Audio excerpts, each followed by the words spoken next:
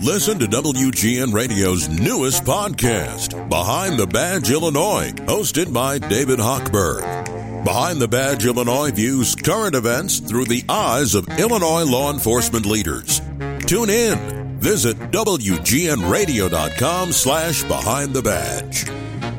You might have heard Michael Hawthorne on the radio with us in the past. He's an investigative reporter. He focuses on the environment and public health for the Chicago Tribune. And Michael, you're always my go-to guy when it comes to these forever chemicals, because I know no one who's investigated this more than you have, and I always appreciate your input. And the EPA came out this week, and they said they're going to do something about forever chemicals in our water. Yeah, a lot of people would say it's about time. I mean, the EPA is known since at least the late 1990s when the 3M Corporation finally fessed up that it knew that the chemicals that it pioneered after World War II had a lot of problems, including building up in our bodies, causing various health effects, including cancer, and really wreaking havoc throughout the environment as well. So these standards announced yesterday by the Biden administration are a long time coming.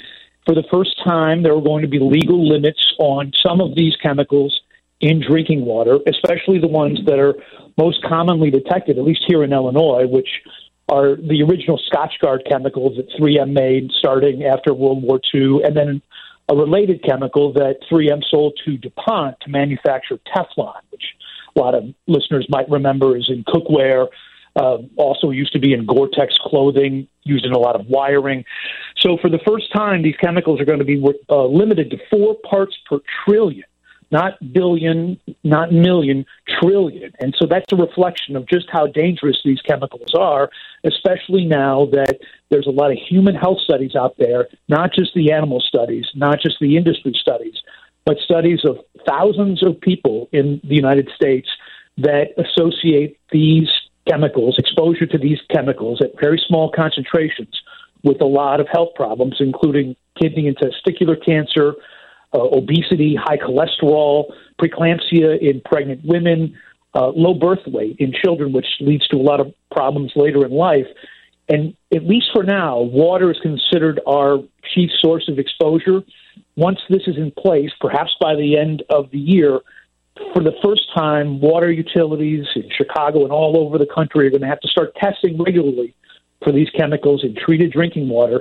And if they're above that 4 part per trillion limit, they're going to have to start doing something to overhaul their treatment plants and get those chemicals out of our water. So the question is, do they have the money to do that, and will they do it? Well, they're going to have to under the law. The Safe Drinking Water Act requires that, just like the law requires water utilities to do things like, chlorine and bacteria and lead and other heavy metals.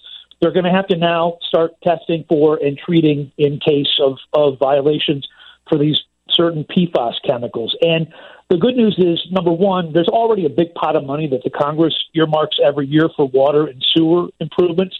Here in Chicago, we've been using that money. We've been tapping into that money for low-interest loans for the last decade to replace water mains that are, dating back to when we still had wood conveying water through the city of Chicago. And, we tap into it for our sewage treatment plants as well. So there's a big pot of money there. And then also here in the last couple of years, the Congress and the Biden administration have passed a couple of these really big infrastructure bills, and there's at least $9 billion right off the top for water projects, including helping especially rural and small communities with not a huge rate base to, if they have problems with these PFAS chemicals, and a lot do, that they're going to have assistance from the federal government, the taxpayers of the United States, to help afford making sure that the water is clean and safe to drink. It's safe to say we all have these forever chemicals in our bloodstream right now. How many generations do you think it will take before we're clear of them if these protocols are put into place?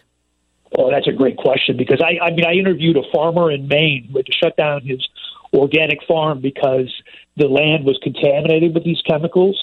He's in his late 20s, and he estimated that if he was not exposed to these chemicals anymore, that he'll be in his 70s by the time these chemicals are out of his body. That's the problem. We're being constantly exposed. Some of the chemicals, the original Scotchgard and Teflon formulations, they take 7 years alone just to get out of our bodies. And if you're being constantly exposed to it, well, that cycle just keeps going, right? And some of the more recent replacements that 3M and DuPont said were going to be safer because they didn't build up in us, well, we're still being exposed to them every day. So it's persistence, it's bioaccumulativity on a different definition. So that's the problem. A lot of people would say what we really need to do is stop putting these chemicals in the environment in the first place. It's affecting our fish, our wildlife, our food supply, and it's causing a lot of problems that are just now really becoming more widely understood. I appreciate your work, Michael, and I know your time is limited, but I hope you'll come back. You got it, Lisa. Thanks so much for having me. That is Michael Hawthorne, investigative reporter for the Chicago Trib.